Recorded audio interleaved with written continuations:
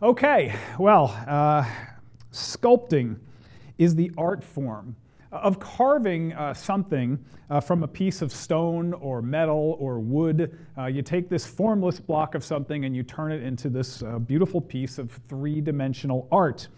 And sculpting has been around for thousands of years. There are some very famous sculptures. David by Michelangelo, you recognize. Pieta also by Michelangelo across the top.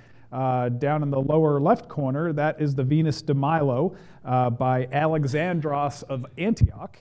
Then there's The Thinker by Rodin, very famous sculpture. And you may not even think of the Great Sphinx or the Statue of Liberty as great sculptures, but they are. They're great sculptures.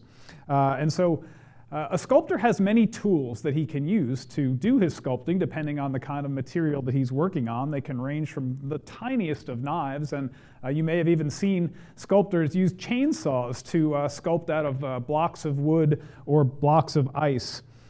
So sculpting is really difficult. It's really a hard thing to do because it's what artists call subtractive art. You're actually cutting away from something that is actually there, removing material from the block of wood or stone. And that means the artist can't correct any mistakes. Once he chops it off, it's off, and you can't do anything about that. But other forms of art, like painting, for example, that's called additive art, where you're adding something to the canvas, and you can always cover up mistakes with more paint. So a man watched a sculptor carve an elephant out of a gigantic piece of wood. And after he was done, he said to him, "How do you do that?" And the sculptor answered, "Well, it's pretty simple. I just look at the piece of wood, I think of an elephant, and I cut away everything that doesn't look like an elephant." Easier said than done, right? But that is what the art of sculpting is. And so the same is true of sanctification. Sanctification is the process of becoming more like Christ over time by being obedient to the will of the Holy Spirit. And to continue the sculpting analogy, our lives are like the block of wood, and we want to make them look as much like Christ as possible. And so the tools that we have are our own desire and our willpower, which is one thing, but then the greatest tool that we have, of course, is the power of the Holy Spirit. And so the actual sculpting of ourselves into the image of Jesus Christ is making decisions by the power of the Holy Spirit, day by day, minute by minute, to conform ourselves to the will of the Holy Spirit, cutting away everything in our lives that doesn't look like Jesus Christ. So sanctification is both subtractive and it's additive, because we are cutting away, on the one hand, everything that doesn't look like Jesus Christ, everything that is bad. That's the subtractive part of sanctification. But we also develop the character traits that are good, and that's the additive part of sanctification. Now, it took Michelangelo 2 years to sculpt Pieta, and it took him 4 years to sculpt David. Great works of art don't happen overnight. They take a long time to produce, but eventually they are finished. Now, if we judge the difficulty of the work by the length of time that it takes, well, then the work of sanctification is infinitely more difficult than sculpting even the Pieta or David, because it takes a lifetime and it's never actually finished. Now, I've mentioned already that the essential tool in our toolbox for sanctification is the Holy Spirit. Sanctification is only possible if we possess the Holy Spirit, because the power of the Holy Spirit is what makes us holy as we continue to listen to His voice, as He guides us and teaches us what He would have for our lives. But we have to recognize that the presence of the Holy Spirit alone does not ensure sanctification. Unlike justification, which is solely the work of God, sanctification is a cooperative effort. It's a joint effort between us and the Holy Spirit. So we need to choose to cooperate with the Holy Spirit for sanctification to happen.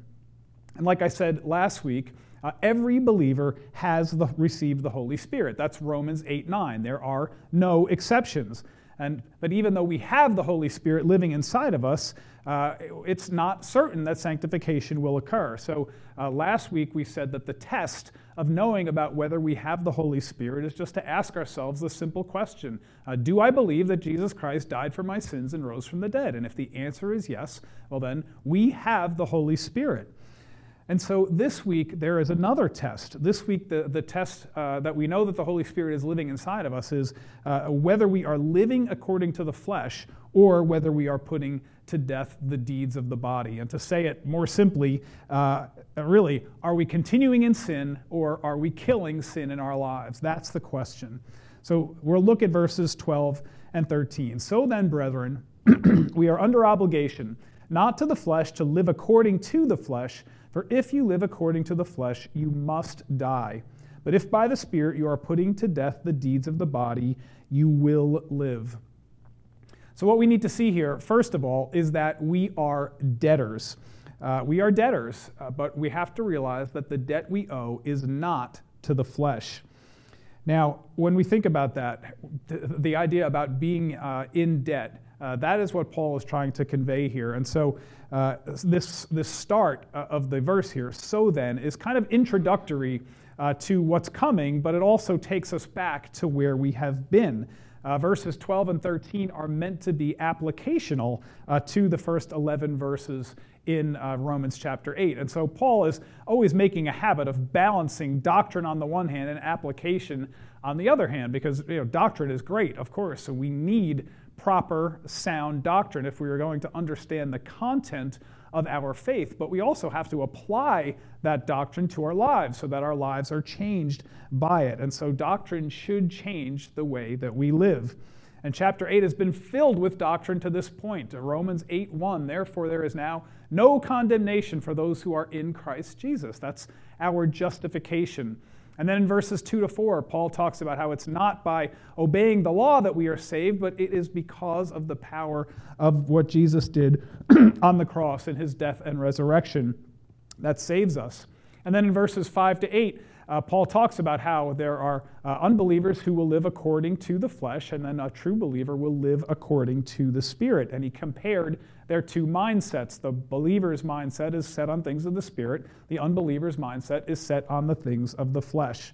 And then in verses 9 to 11, Paul says, you have the Holy Spirit if the Holy Spirit lives in you. And in verses 10 and 11, it's he will raise your spirit to life, and he will raise your mortal bodies to life. And so that is a whole lot of doctrine that Paul has laid on them in the first 11 verses. And so now a little bit of application. How are we supposed to live our lives in light of these tremendous truths that Paul has given us so far? And so Paul wanted them to recognize that their salvation created an obligation for them. The Greek word for obligation actually means debtor. They are debtors. So think about how we become debtors. Usually we've taken out a loan, right? And we have some kind of financial obligation now to repay that loan. But sometimes the obligation is not financial, but rather moral. Somebody has done a favor for us, and they expect that if they need a favor, we'll reciprocate. That's a moral obligation to repay something. Maybe somebody did a kindness to us and we want to pay that kindness forward to somebody else. That's an obligation. That is a debt. Paul, in Romans chapter 1, called himself a debtor because, remember, he had been appointed by God as the apostle to the Gentiles. He said, I am a debtor to Greeks and to barbarians to preach the gospel. So he was a debtor because God had given him this commission, and now Paul had to go out and fulfill it. So this sense of the word debtor really means that we should do what we ought to do in light of the things that God has done for us, and not necessarily what we might want to do that would be pleasing to ourselves. And so that's why Paul says in Romans 8:12 that we are debtors, but not to the flesh. Now, remember what the flesh is. The flesh is Paul's way of talking about how we live our lives for our own sinful pleasures, by obeying the sinful desires of our flesh. That's what Paul calls being in the flesh. And so there are lots of ways that we can be in the flesh, but we are not debtors or in debt to the flesh. And the reason we're not indebted to the flesh is because the flesh has never done anything for us. The flesh does nothing except get us in trouble, cause us to sin, and ruin our lives in many ways. So everything that we do in the flesh is sin. And as we've seen already in Romans, the penalty for sin is death. Now, the sins that we habitually commit have lots of consequences. Drunkenness, for example, leads to bad decisions like drinking and driving, or maybe we'll even kill somebody behind the wheel of a car because we've had too much to drink, or we're abusive when we get drunk. Those kinds of things happen. You can habitually show up late for work because of drunkenness and lose your job. You might flirt with somebody in the office, and that leads to adultery, which costs you your wife and your family. The desire for stuff that we can't afford causes us to steal or rack up tons of debt that we don't need. And the list could go on and on. But the point is that sin serves the flesh rather than God. And when we sin, we are choosing immediate gratification over doing things God's way. And our sins damage our relationship with God and with other people. So how could we ever become a debtor to our own flesh? We can't, because nothing good ever comes from being in the flesh. It's only bad things that come from being in the flesh. And so the flesh would never have a right to say, you are under obligation to me for all these things I've done for you, because the flesh has never done anything for us. And so we have died to sin. How shall we continue to live in it? So the debt we owe is not to the flesh. The debt we owe is to God. We don't owe the flesh anything. We don't serve its whims. We don't serve its sinful desires. But we are indebted to God to do what we ought to do in light of what God has done for us, since God has rescued us from the law of sin and death. Now, the law of sin and death says that because we have fallen short of God's standards, fallen short of His glory, well, we deserve eternal punishment and separation from Him.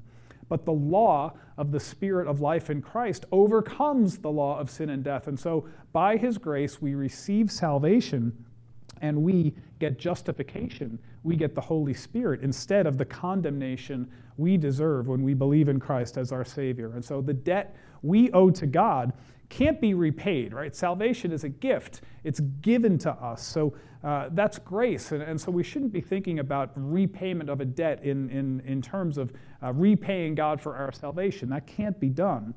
But our obligation or our debt is to live according to His will, to do what we ought to do, to cut away and carve away everything that doesn't look like Jesus Christ in our lives, and then to add things that do look like Jesus Christ. And so we pay this debt by listening to the voice of the Holy Spirit, because God is not asking us to do anything that He doesn't also empower us to do by giving us the Holy Spirit. So we can do what we ought to do by the power of the Spirit. He equips us to sin less, and He encourages us to add the things that are in keeping with His will to develop more Christ-like character. Now, this concept of being a debtor is difficult for Christians. It doesn't comport with our idea of grace being a free gift. The idea of being a debtor is a little difficult. Think about it, if we're thinking about it in terms of financial, if you have a lot of credit card debt or student loan debt or a massive mortgage payment each month, you know the pain of financial debt. And so we don't want to think about the Christian life as a life of being saddled with debt that we can never repay. That's not what it is. God's grace is a free gift. We can't pay for it. We can't earn it. And once God gives it to us, He never takes it away. So don't think about it like trying to repay a debt. Think about it like you were walking near the edge of a cliff, and you slipped and you nearly fell off the cliff and into the ravine to certain death, but God saved you from that, and He picked you up and put your feet back on solid ground. And hopefully you realize that walking along the edge of a cliff is reckless and it's dangerous, and you could easily die by doing that. Now, after God rescues you from that, you're not going to go right back to the edge of the cliff and walk along that same cliff again, I hope. And when God saves us from our sin, the last thing we should do is go right back to the sin that nearly killed us in the first place. We do what we ought to do. We do what a wise person does. We stay as far away from our sin as we can and stay along the path that God has for us, the path that God leads us on. That's what we're under obligation to do. And so the debt we owe is to God. The debt we do not owe that debt to the flesh. And now there are choices that we make. As I said, sanctification is a choice that we make to cooperate with the Holy Spirit. And so there are two choices that we can make. And the first one is to keep sinning and die, right? We see that in the beginning of verse 13. If you live according to the flesh, you must die. Now, verse 13 is pretty difficult because remember, Paul is writing to believers. Romans 8:1, he says, therefore, there is now no condemnation for those who are in Christ Jesus. And then in the beginning of verse 12, he calls them brethren, which is a term that he uses, talking about people who are fellow brothers and sisters in the body of Christ.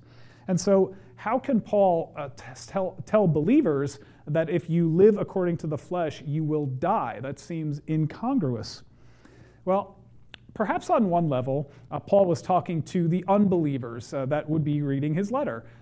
Most churches, hopefully not this one, but most churches have at least one or two unbelievers in the church, and they're coming because they are either seeking or out of habit, or they get their social relationships from being in church, but they're not actually saved. And there are other Christian or people in the church who actually believe that they are saved and yet somehow don't have saving faith. Just like in the Sermon on the Mount when Jesus talked about how many people would say, Lord, Lord, did I not do miracles in your name and cast out many demons in your name? And Jesus said to them, depart from me, you evildoers, I never knew you. So there are unbelievers that might have been reading Paul's letter. And to these unbelievers, Paul said, if you live according to the flesh, you will die. And that's, to an unbeliever, spiritual death, eternal separation from God. But it's also possible that Paul was writing to these believers and to the believers who were continuing to live a life of sin. There are people, as you know, who make a profession of faith, but they don't stop sinning. There's no life change. And that's pretty hard to fathom. When Christ does such amazing things for us, it should spark a life change. But it happens. Paul talked about people like this in 1 Corinthians 3. We call them carnal Christians. He was trying to give them meat, but they weren't ready for it because they were chasing after this and chasing after that. So a carnal Christian. Well, to people like that, if they were actually believers, Paul wouldn't be talking about spiritual death, the eternal separation from God, but he would be talking about a dying, an unfruitful Christian walk because it's hampered by sin. And that's what happens when a believer refuses to change his sinful lifestyle. And so again, we have to understand that sanctification is a choice by choice, decision by decision, minute by minute, day by day, to obey the Holy Spirit rather than the flesh. And we do this by constantly examining our own lives. We have to search ourselves, and we have to ask the Holy Spirit to search us too. We tend to be creatures of habit. We have our own besetting sins that we habitually commit. We tend to like them. They're comfortable for us, and we don't really even think about trying to put those sins to death in our lives. So maybe we have a problem with gossip, and we just can't help it. We talk about people, and we wouldn't even know how to fill our time if we weren't talking to people about other people. We can't stop doing it. Maybe our problem is too much food, too much drink, too much foul language, too much internet pornography. Whatever the sin happens to be, it's not over just because we are saved, right? That is Paul's struggle in Romans chapter 7. The good that I want to do, I don't do it, but the evil that I don't want to do, this I continue to do. And so the struggle doesn't end when we become believers. There is still this sin nature that lives in us that wants to serve self. And so sanctification is this daily battle trying to kill sin in our lives. So when we are trying to kill sin, there are a few steps that we can take to try to do that. And the first is simply to recognize that this sin exists in us. Ask the Holy Spirit to illuminate it in us, to show it to us, and ask Him if there's anything in our lives that is displeasing to Him and to God. You know that the first step in an Alcoholics Anonymous program is to admit that you're an alcoholic, because change doesn't happen until we admit and recognize that we have a problem, and then we can go about changing it. Change won't happen until we recognize the problem. And so we recognize the problem, we identify it, and then we ask the Holy Spirit to give us this desire that we need to cut this sin out of our lives. The power of this Holy Spirit is critical to this. Now, we have to have the power of the Holy Spirit to make this work. I'm a runner, as you know. Some of you are runners too. And when you run, your brain releases this chemical called endorphins. And endorphins are an amazing thing. They can make you feel like you can take on the world, like you can conquer the world. When I'm running and I feel good, which is not all that often, I run and I feel like, man, I have so much that I can do today. I'm going to get this done and get that done, and I'm going to do all this great stuff. It's these endorphins that are working in me, that are empowering me to think that I can do all of these great things, and they produce what's called this runner's high. And the runner's high has actually been documented by medical science. It's an actual thing. But the problem is that I can't keep running forever, right? Like Forrest Gump, back and forth across the country. I have to stop running. And so when I stop running, the endorphins eventually subside and my brain returns to its normal function, or at least as normal as my brain functions. And so that's what happens with endorphins. But the Holy Spirit is always there. He's always present. He can be obeyed and listened to, and you can take guidance and teaching from him all the time. Not like endorphins that are going to go away. The Holy Spirit is always there. So ask the Holy Spirit to give you this desire to cut that sin out of your life. And then once you've identified the sin and you've asked the Holy Spirit to help you, then the last step is to actually do it. It's our choice. Minute by minute, we make decisions day by day to cut sin out of our lives. And it's a constant battle, but with the Holy Spirit's help, we can do it. Now, we as believers, we don't have to worry about losing our salvation when we fail. We can never lose our salvation. But believers can grieve the Holy Spirit, and we do that when we live in habitual sin, even though our salvation is secure. But what do we lose? It damages our walk, and it damages our witness when we don't kill the sin that's in our lives. And if believers don't kill sin, it has a way of creeping further and further into our lives, into taking over our lives at certain points. And that's going to bring God's discipline oftentimes, and certainly interrupts fellowship with him, because it's impossible to serve sin and to serve God at the same time. A life of service to sin is going to have an effect on our walk with God. And that's what Paul meant for believers when he said, if we don't kill the deeds of the flesh, we will die. For the believer, it's not spiritual death like it is for the unbeliever, but it is a life of feeble service, unproductive lives, and lives that will bear little fruit. So we have to make this decision to kill sin. And so the outcome is completely different if we decide to serve the Spirit rather than serving the flesh. So the first choice, keep sinning and die. The second choice, stop sinning and live. Paul's been talking about this since chapter 6, right? Consider yourselves dead to sin and alive to Christ. And a Christian who is growing in faith, who is submissive to the Holy Spirit, will hate his sin, and he will live a life, or seek to live a life, that pleases God. And as Christians, we are under this holy obligation to do what we ought to do because of what God has done for us. Now, this doesn't mean that we are saved by works. We're not saved because we put to death the deeds of the flesh. We're saved by grace, and we can't lose that salvation, but by putting to death the deeds of the flesh, by killing sin in our lives, we have a better witness and a better walk and better fellowship with God. So a true believer should never be content with his sin. A true believer should always want to identify sin and cut it out of our lives.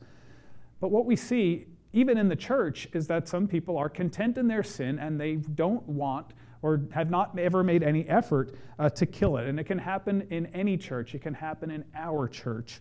True believers show that they are saved by the things that they do. That's what James said when he meant faith without works is dead. Well, to live this life, to stop sinning and to live, means to live a productive and fruitful Christian life. Studies show that when you are giving, when you are volunteering, when you're feeling like you're fulfilling your purpose, when you're feeling a sense of accomplishment, when you're helping others, this brings great joy and peace and comfort in our lives, almost like the runner's high that I talked about earlier. So living means doing the things that will bring you real joy as you serve the Lord. And so real joy doesn't come from serving self. It comes from serving others and by serving God. And this runner's high, this sense of peace, contentment, can also be produced by laughter. So hang out with your Christian friends, have a good time, enjoy each other. That's what real living is. Jesus said, I came that they may have life and have it abundantly. And this is the abundant life that comes when we stop sinning and we start to live. So we live in the sense of enjoying our lives, being productive, bearing fruit for God, and just living a life that is pleasing to Him.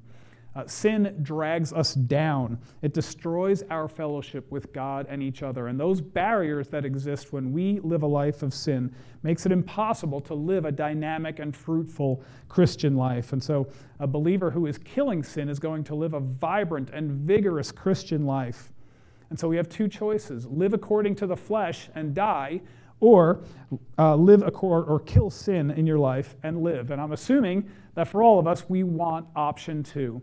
And so how are we going to do this? Aside from the things that I talked about earlier, the one thing we really need to do is to resolve to kill sin in our lives. And we do that by taking responsibility for the sin that is in our lives. It's our sin. We are the ones who have to take care of it, to deal with it. The word for putting to death in the Greek is in the active present tense. It means that it is repeated and continuous action. And so the obligation is ongoing, this obligation to kill sin. It's our responsibility to kill it. No one else is going to kill sin for us. And the Holy Spirit can't do it if we won't cooperate. So it's true that we can't do it apart from the power of the Holy Spirit, but the Holy Spirit only empowers us to kill the sin. It doesn't accomplish the killing of sin unless we work to do it.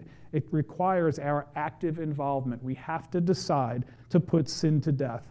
So killing sin is a decision and an action. And we have to recognize these sins in our lives and say, no more. I am dead to that sin. I will serve it no longer. I will not commit that sin again.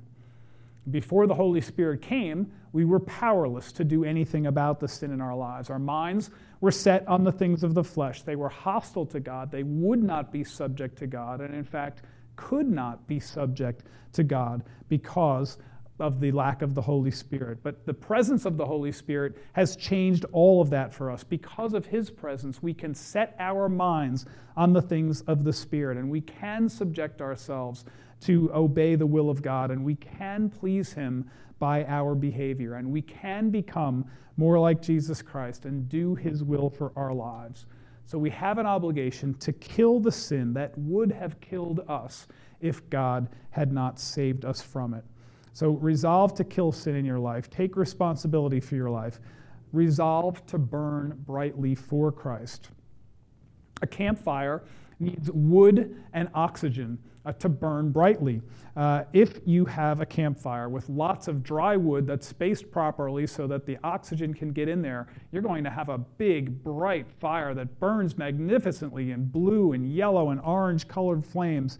And it'll keep you warm, and it's very powerful. But if you take away the wood and you take away the oxygen, in an hour, all that is going to be left is dying embers. They're both campfires, but one is really hot, really burns bright, and the other one is smoldering and dying out. So think of our spiritual lives like a campfire. If we allow sin to live and reign in our lives, the fire within us is going to die.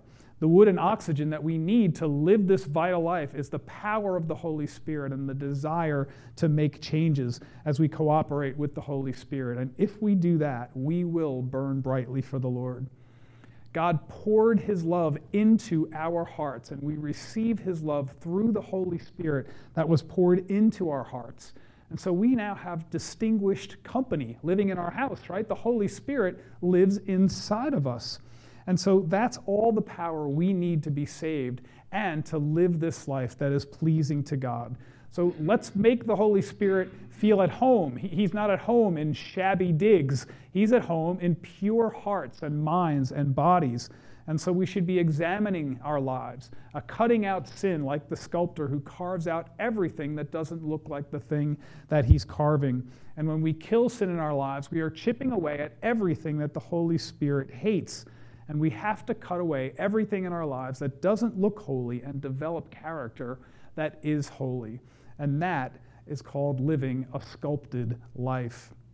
For a believer, salvation is not at stake, but a dynamic and fruitful Christian life is. And so if we cut out the bad and add the good, we will truly live this abundant life that God has for us. And that's what sanctification is. It's good, and that's why God wants it for us. And it's all available to us because of the Holy Spirit, because Jesus died on the cross for our sins, and when we believed in him for our salvation, we received the Holy Spirit so that we might live for him. So let's get busy living this abundant life that Christ has for us. Let's pray.